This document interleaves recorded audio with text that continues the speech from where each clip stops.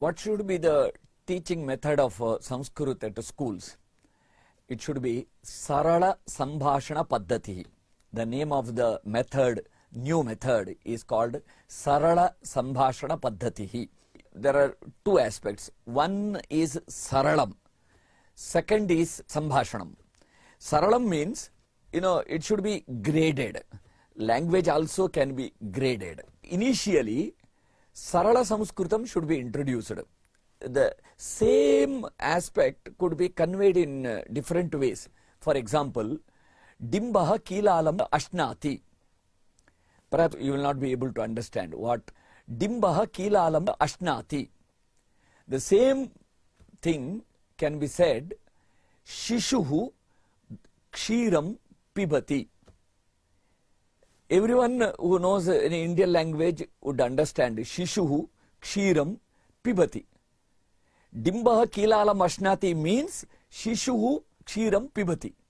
So when a scholar, in order to show his scholarship, he may say Shishuhu Kilalam Ashnati.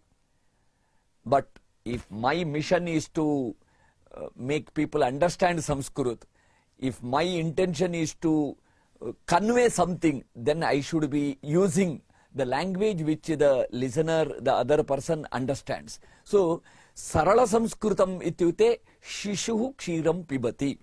Prouda Sanskritam, flowery language, Dimbaha Kilalam Ashnati.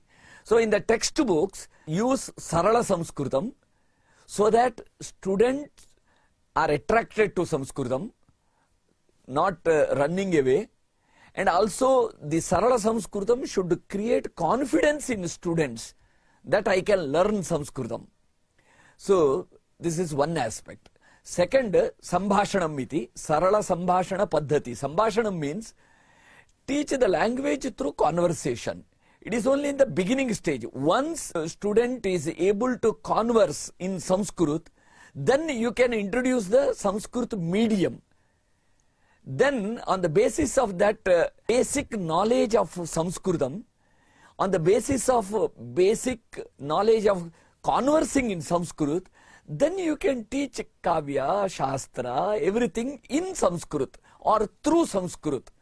So, Sambhashanam is only a means to teach higher Sanskritam.